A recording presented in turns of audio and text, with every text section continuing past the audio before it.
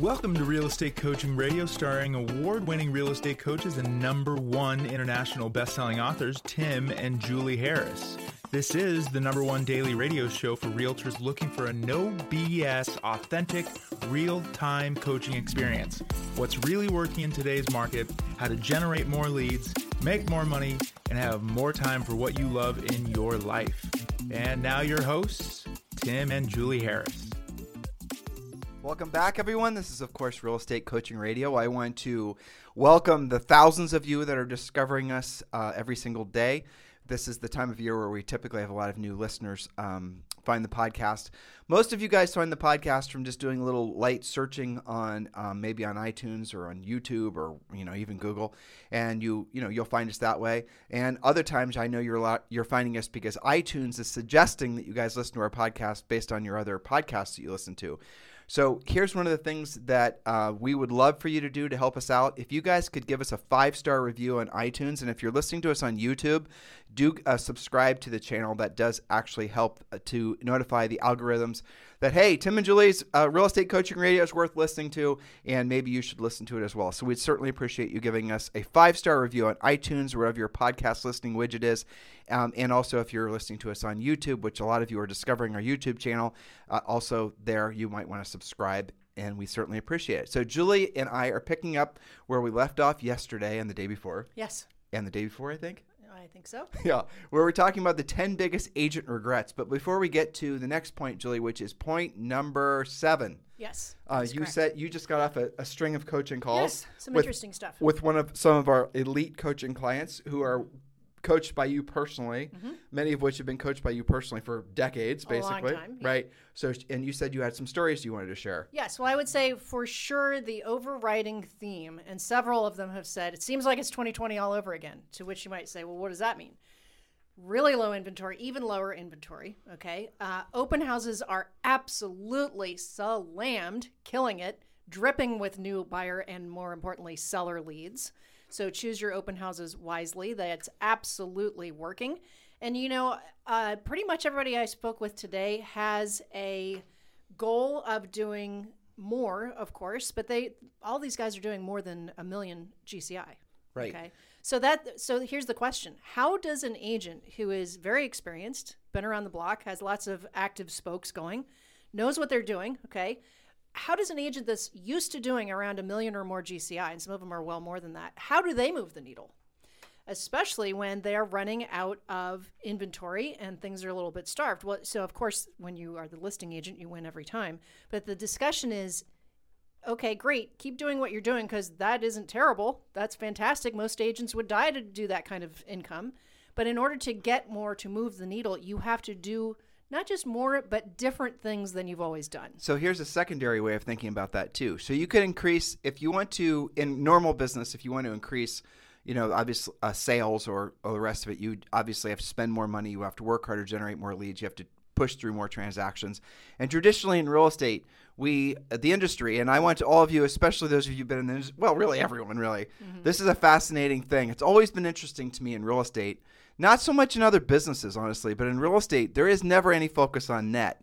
So if you're at a point where in your business where you're really feeling like you have a very smoothly functioning real estate practice or any business in general, and you want to figure out where to drive the most benefit to you, then figure out how to increase your net. And so you can either increase sales or you can increase, obviously, the net profit. And oftentimes, because of the sort of hacks that come from being in a very almost seductive seller's market, right? True. The cash flow will essentially make it so that mistakes that you are making are not as obvious. And the only time you really know that you're making those mistakes is when the cash flow slows down. In other words, when there's some sort of COVID or, housing crash or something else happens, and the black swan events have gotten, all too frequent, as I'm sure everyone will agree. So the moral of the story is, don't wait for the bad news or the headwinds the wind to change and become a headwind before you start looking at your expenses and start driving more profit. And if you're really wanting to make a significant difference in your business and your personal life, really, you definitely want to be focusing on driving more profit. And that's one of the things we focus on in our coaching business. And our coaching business, I think it's rule number 4 in our book, Harris Rules, which you guys can get on Amazon and everywhere else. I think rule number 4 is product. Your product is profit. It's not, look, Julie and I are not taking a stance that it's not happy customers or more sold homes or all the rest of it. But ultimately, it's profit, because it's with that profit that you reinvest into things like real estate. I was just talking to Chris McGee this morning, Julie, and you and I are interested in buying a series of multifamilies over the next few years, right? We want to increase our rental holdings because of the fact that we want to produce more passive income with the profit from our other businesses. And that's what all of you guys should be doing. But if you're not running a profitable business because you're spending all of your money buying your business, or you're sending all your business to essentially subsidize buyer agents and all the rest of it, you will have no profit. You will have no cash flow to then reinvest and create passive income for yourself. And you will be on the transactional, hamster wheel forever and ever and ever and ever. That's true. So it's being profitable in the first place. I think that's part of business maturity. But then it's understanding where that came from, understanding your numbers. I mean, some of these guys, when we look at profit and loss, it's like it takes months to wade through because they're, quote, trying out everything that was thrown at them in their email, and they lose track until they break out their Visa statement, right? And the only reason you guys are doing that is because you have many of you have enough money, your transactions are happening quick enough with enough velocity that you give yourself excuses to, frankly, try things out or waste money on things, which it really is, to see if it might be able to increase your brand. And that's when you guys start being, again, I'm going to use the word seduced, by the branding, by the marketing, by the ego crap. Oh, so-and-so's got so many followers or likes on YouTube. Let me tell you guys something about all that. It is all often faked. And I've studied this over the holiday break when we were in North Carolina, because I didn't understand how I understood how you could buy followers on Instagram, because I've seen people do that. I've even understood how you could do other things that are sort of just simulating the appearance of influence. But I didn't know how you could do it on YouTube. Well, it turns out, and we're not doing this, by the way, and we won't do this, you can buy subscribers and you can buy views on YouTube. So if you're in a competitive situation for a listing appointment and you're dealing with one of these agents that likes to, fling around fairy tales basically about social media selling houses, which it absolutely does not, and they're using the number of influencers and followers and all of that, it's probably all faked, and it's probably all bought, perception of influence. The fake it until you make it thing has gotten to a level that I don't think anybody would rationally have ever assumed it would have gotten to. It's incredible. Crazy. Well, so let me contrast that with what would be a smart, efficient decision. For example, one of the people that I was talking to today typically does work with builders, and they have new construction, they'll list a subdivision. However, the price range that they've been doing it in is producing mostly first-time buyers, $350 to $450. So what they're doing to increase their profitability, to, yes, do more transactions, but also have a higher net at the same time, is they have had a series of builders come to them and want to do spec homes that are all in higher price ranges. Well, what happens when you list a house for $900,000? That's not a first-time buyer house. The person going there is moving up from probably a $500 to $750 house. So it's not just about listing that for the builder. It's also about getting the resale as a result of having the listing. That is an efficient thing that has nothing to do with buying business. Versus if you are listing houses that first-time home buyers want to purchase, chances are the people selling those houses are going to be your move-up clients. So if you list one house that's a first-time home buyer house, the chances are you're going to get at least 3 deals from that one listing. Correct. You don't get that kind of sales velocity off working with buyers. How are you guys getting the point of why you want to become listing agents? Yeah, well, I guess even more fun than that. In the same conversation. But why 3, right? Because that seller's going to sell. You might sell that house yourself to one of your buyers. In this market, you probably will. So that might be 2 transactions. But that seller's going to buy something else, right? So that might be 3 transactions. Or you could have that seller buy one of your other listings. You guys get the point? But it all comes from listings. Versus if you have a buyer, you're just hoping and praying that listing agent even qualify. Well, the listing agent's even going to want to consider your offer over that offer that they're maybe bringing themselves. So that's the reality of it. Well, so another iteration of this in the same conversation, light bulb went off that several builders have come to this agent saying, you know what, I'd love to be building spec homes right now because I know I can sell them, but I can't find any land. Mm-hmm. So they are now making it a special mission to find land, because that's a fourth sale, right? So you sell the builder the land, you list the listing for the builder, you sell it yourself. That person has a house to sell, and one thing leads to the next. Well, so land's an interesting thing, because you and I did this when we sold real estate. Yes. Is that you can list subdivision lots if you find a builder that is, if it's not like a national builder, you can certainly do that. But one of the other cool things that will happen, it's happening in your market, I promise you, is infill lots, or sometimes houses that were built in the 60s and 70s where they were like 5-acre lots that if a builder's building patio homes, they could put in 100 patio homes on 5 acres, something crazy. Realistically, probably like 25. Mm-hmm. But if you were to go and start searching for, in your market, I promise you, there's properties like this. And usually where there's this perfect nexus is where you have these areas that are not in a very expensive property tax area. So they're right outside of the expensive property tax area, but then what you're going to get is people downsizing from the expensive property tax area into one of these other homes, and then you, again, have more sales velocities. But it all comes from being a listing agent. Now, how do you get the builder to do business with you if you bring them a lot? You say, I've got this big 5-acre parcel, but we have to have an agreement that when you develop this property that I'm going to get the listings. It's really that simple. Yeah, and in today's market, the answer is going to be yes. Let's do the deal. And if they monkey around with you, then bring it to somebody else. Just take it to another. This is what Julie and I did this, and it definitely worked. And so this is just, by the way, these weren't our points of biggest regrets that agents have, No. but frankly, these are a lot of points. And I think, the takeaway that I had from what you just said is not knowing how to create their own inventory should have been another point. Well, yes. And so that was the overriding theme of all of these calls is don't spend your time sitting around and praying that the spring market is going to save your butt and just rain inventory upon you. Well, there's varying degrees of the word proactive, right? Yes. So Julie and I will tell you that calling an unrepresented owner, for sale by owner, that's being proactive. You doing something to generate the business is proactive. But taking proactive to the next level, it would be identifying a potential property that's available for redevelopment and then knowing how to actually bring potential builders to redevelop that land. You don't have to do it. All you have to do is introduce the client. Make the relationship. Don't try to do it. Don't decide, I found a property. Now I'm going to learn how to be a developer. Don't worry about that. You're going to make more money if you go from that project to the next project to the next project to the next project. This is true. Your job is to sell homes, not try to wear a bunch of different hats. I'm a home flipper. I'm a builder. I'm a rehab person.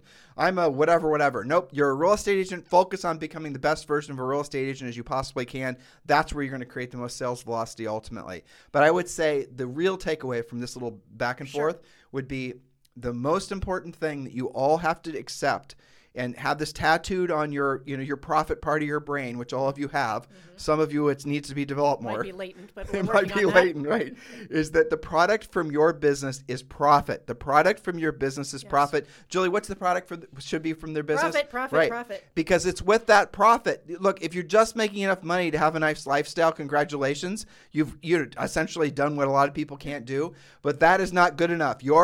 The point of you being in the business is not just spend it all on boats and bikinis and, private whatever, right? The point of it is ultimately what you'll be most proud of yourself for having done is build a profitable business and then take that profit and start investing in things that will make you rich. And rich, I know, oh my gosh, Tim, that word has so many taboos associated with it. No, it does not. Because rich is simply where your money works for you and you no longer have to work for your money. And if that means that you have to have $10,000 coming in passively per month, if you have $10,000 coming in passively per month from rental properties that you didn't have to work for other than just basically making sure the money was wired to you that month, you are by definition rich because you now have created income that is no longer predicated on you having to transact, right? You guys get it? That's the freedom that all of you want, because if you really drill down on why you got into real estate in the first place, it wasn't the happy customers and the Instagrams and the TikToks and all the other Mickey Mouse. It was you wanted freedom of your time,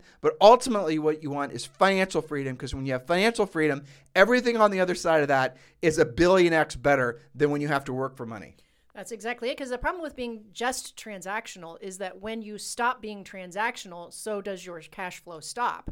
So you might have a really kick-ass lifestyle right now, but if and when maybe the market changes on you or you decide to retire or you, heaven forbid, get sick or whatever, if you're only transactional, then that cash flow has ended And then you find yourself having to sell whatever assets you might have built up or make other decisions that you wouldn't normally make. So that was a conversation that was not part of what we were going to present you guys today. But it was because Julie's fired up from her coaching calls from her high-level clients. And some caffeine. Yes, and some caffeine. And we're going to get to point number 7. Yes, biggest agent regrets. Go ahead. And point number 7, Julie? Okay, this is one that you see. You guys that are listening, that are doing your deals, you see this a lot. Some of you fall into this trap, and that's called having to be right all the time. Lack of flexibility, being overly rigid, and not having versatility are all hazards to your income, your reputation, and your ability to achieve your dreams. Arguing with clients or prospects about price and commission because you don't have a good objection handler, or killing a deal due to lack of versatility are all manifestations of having to be right. So how do you fix that? You know, Julie, they were going to list the house with me, but they wouldn't pay. They wouldn't take my price. Right, or your commission. They wouldn't take whatever. Julie, they wanted to overprice it, and they wouldn't take my price. Yeah. And so what happens? Well, you didn't get the listing, and your competitor did. I walked away. You walked away, and you want to celebrate the fact that your ego was so more critical to you to be right and to tell that seller no. You rejected a seller because they told you a higher price. That means you didn't get paid. You could have taken that. Nothing. Even if sometimes you do have to take listings over price, especially in this market, and you just did not know how to deal with that relationship with that seller in the event that you did take that listing. No, we are not saying lie to the seller, but we are saying know how to professionally accept the seller's terms and conditions, but put limitations on it, and that's what coaching is all about. That's right. I did not take that listing because they were not willing to pay my commission. I did not take that listing because they were not willing to do this, or all the other Mickey Mouse things that you guys put. Oh, I got into a conflict with a seller or another agent or any human, right? Over politics, over COVID, over masking. Yeah. You know, this is all silliness that will cost you guys your business in your financial future and your ability to one day be financially free. Yeah, and it's even worse because sometimes when you guys get wound up in all that ego conversation, and there are many varieties that you hit most of them, and then you go post on your social media about it. Yeah, exactly. And then your next listing Googles you, and they cancel your appointment, and you don't know why. So having to be right all the time is definitely a big regret. Now, how do you fix that? 2 bullet points I wrote down. One is ask questions more than you make statements. When you understand all sides of the situation, all motivations from each side, you'll be a better strategist. Use the phrase, help me understand, and make sure you listen to the answers. Next, the definition of negotiating is not to be the winner, to make the other side feel pain, or to prove your point. Negotiating is the result of each side coming to an acceptable agreement, which allows the transaction to move forward. Again, a manifestation of ego oftentimes when they negotiate. Well, that also is a manifestation of, or not even a manifestation, it's a sign of lack of experience. That's true. And ego, really. It is true. At the end of the day. So again, Julie's stance and what she's suggesting to all of you guys, and here's the thing. A lot of us fall into the behavioral pattern of wanting, it's difficult. I mean, for all of us. When you, for example, you're talking to somebody who's telling you 1 + 1 = 5, 1 + 1 = 5, 1 + 1 = 5, you know, you're for a lot of your life going to argue with them because you know they're just dumb and or they're not understanding it, or they're just trying to, whatever. They just don't know that 1 + 1 = 2, right? But you will get to a point in your life where you're just going to hear somebody say 1 + 1 = 5, and you're just going to smile. You don't have to react. You don't have to make them, you don't have to try to essentially educate them or coach them or dominate them. You just smile. You don't have to react. Yeah. When you get to that point where you can essentially just be an observer of the world around you, opposed to having to be an active player, video game in the world, you're going to find yourself to be a much happier person. Here's the thing you look out for. I'll give you guys a little coaching here. So this happens mostly with men, truthfully. But when you start to feel, how do you know what to look for? Like when you know this point about being right all the time, the sub point, or maybe even the macro point, is ego, right? Mm-hmm. How do you know your ego is going to is boiling up inside of you, and how, generally speaking, the next result from that ego outpour is going to be something non-desirous? In other words, you're going to say something, do something. You're going to have the breaking of a potential relationship, something you're going to most likely regret sometime in the future. You're about to react somehow. Exactly. And most of us go from reaction to reaction to reaction. We just go from what's the news? How's it making me feel? How's my dog make me feel? How's my this make me feel? That make me feel? I got to go check the email. I got to go check social networking. I'm going to flip through pictures on Instagram. All these things are essentially you being unconscious. You're not even aware. You're not even awake. You're not even being observant of your feelings and your emotional state. So look for the feeling that you have inside of you and start being observant of it. And it's way too, I mean, frankly, it's I can't convey this to you guys on a podcast, but just monitor how you feel, because your feeling is going to be a barometer of whether or not your ego is about to essentially, or frankly, your ego is in the driver's seat. Are you feeling aggressive? Are you feeling defensive? Sometimes you'll feel the actual physiological reaction to an affront to your ego. Your ego is wanting to basically put the dukes up, right? Right in the stomach's, mid-torso area. You physically feel the reaction. You'll feel the reaction. And then the first time you choose to react or not react, when you feel that physiological boiling up, that's when you become in control of it. And that's when you can stop trying to be right. Yes, and this is why our coaches always coach all of you guys that when you have that and you sense it's happening, which is the hardest part, is to stop yourself, right? Yep. To not call that prospect, client, or agent back immediately, to perhaps even hang up the phone if it's happening on the phone, to wait 30 minutes, to take a breath, to write it out, to ask better questions, to understand at a better level, so that you don't just, go with your ego reaction. Because it's almost always wrong. And again, this is mostly for men, but it's also true for women in a different way. Mm-hmm. Men will react subconsciously when they're in contact with another big ego male. So if there's another big ego male that's around them, that's peacocking, that's flexing, that's trying to basically get attention or trying to dominate conversations, or just basically what will happen is subconsciously your ego is going to start firing off and wanting to duke it out and do battle with that person verbally and hopefully not physically. And so if you can then stop yourself from reacting that way and just observe this person sort of in this emotional, physiological ego spiral, and just observe them, observe how they're just reacting. They're not even thinking consciously. You don't have to participate with them in that spiral. No, but you can observe, and you don't even have to, you don't have to go in there and be right. You don't have to go in there and try to make your point. And that is especially true online. And the best way, frankly, to shelter yourself from all this, and shelter's not the right word, is to just not participate in the first place. Don't go to the places that trigger you. Don't watch the stuff that triggers you. Don't read the stuff that triggers you. It's not, and the reason is because over not very much time, you will start becoming more in control of your mental and emotional state. And when you do, you're finally going to understand really the true importance of mindset. Because if you are, I would say, inundating yourself, saturating yourself with things that trigger your ego and cause you to have an involuntary physiological reaction, if you can, that is occupying all of the potential, really that's the word, it's sucking up all the potential that you have in that moment to have actually had a purifying thought, or having taken the actions that would have led to something miraculous, 2 minutes or 2 years or 20 years down the road, because you're so embroiled with the moment and your ego and all this insanity that we're all surrounded with. Hopefully I explained that as best I could. Yes, and I have a special request for those of you who are grizzled veterans who have done your hundreds or thousands of transactions. Most of you have grown into understanding this, but occasionally I see this with agents, or it'll come out on a Facebook Live or something. Some of the more experienced agents are, and I think that this is a result of the market being kind of tough right now in terms of, everybody negotiating with each other.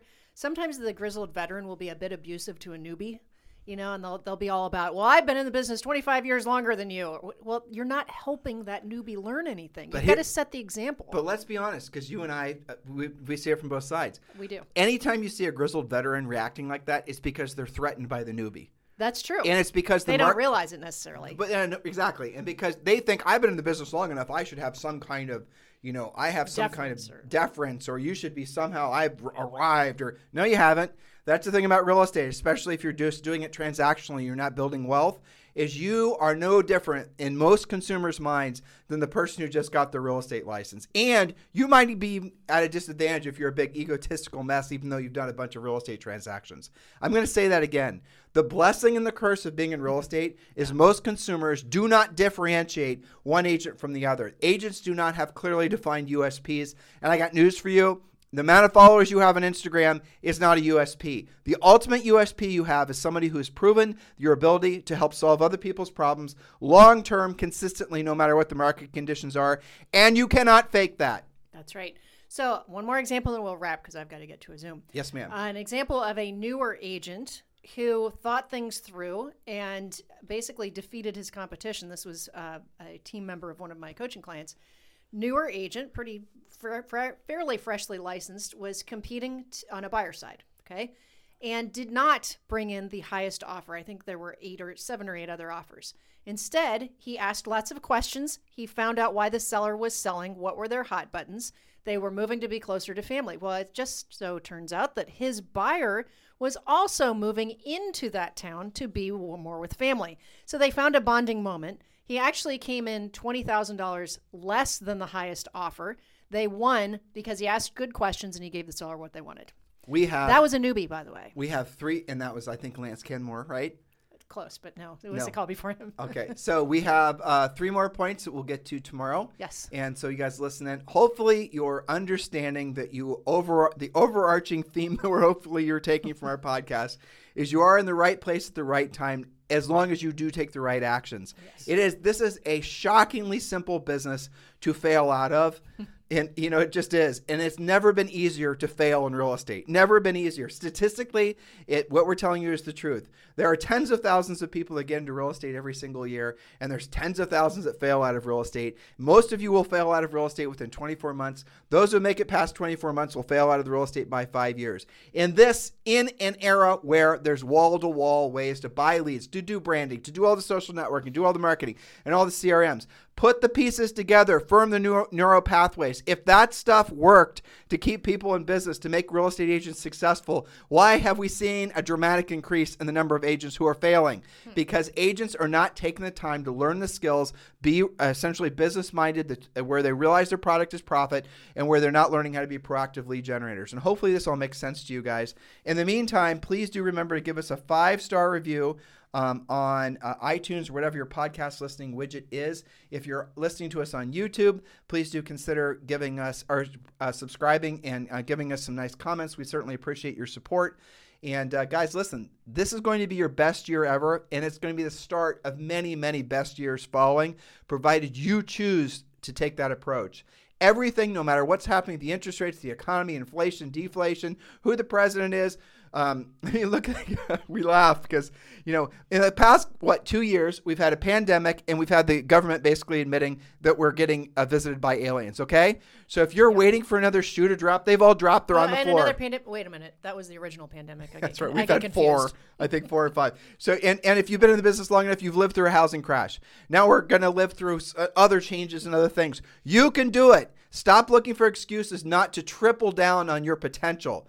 Stop thinking that this business is, anything other than the blessing that it is. In the meantime, if you guys need us for anything, any ideas or any feedback, or if you want to talk to Julie and I about joining us at eXp Realty, please do text me directly at 512-758-0206. Don't call, text. I will not answer the phone if you call. Text 512-758-0206. Thanks. Have a fantastic day. This podcast is a part of the C-Suite Radio Network. For more top business podcasts, visit c-suiteradio.com.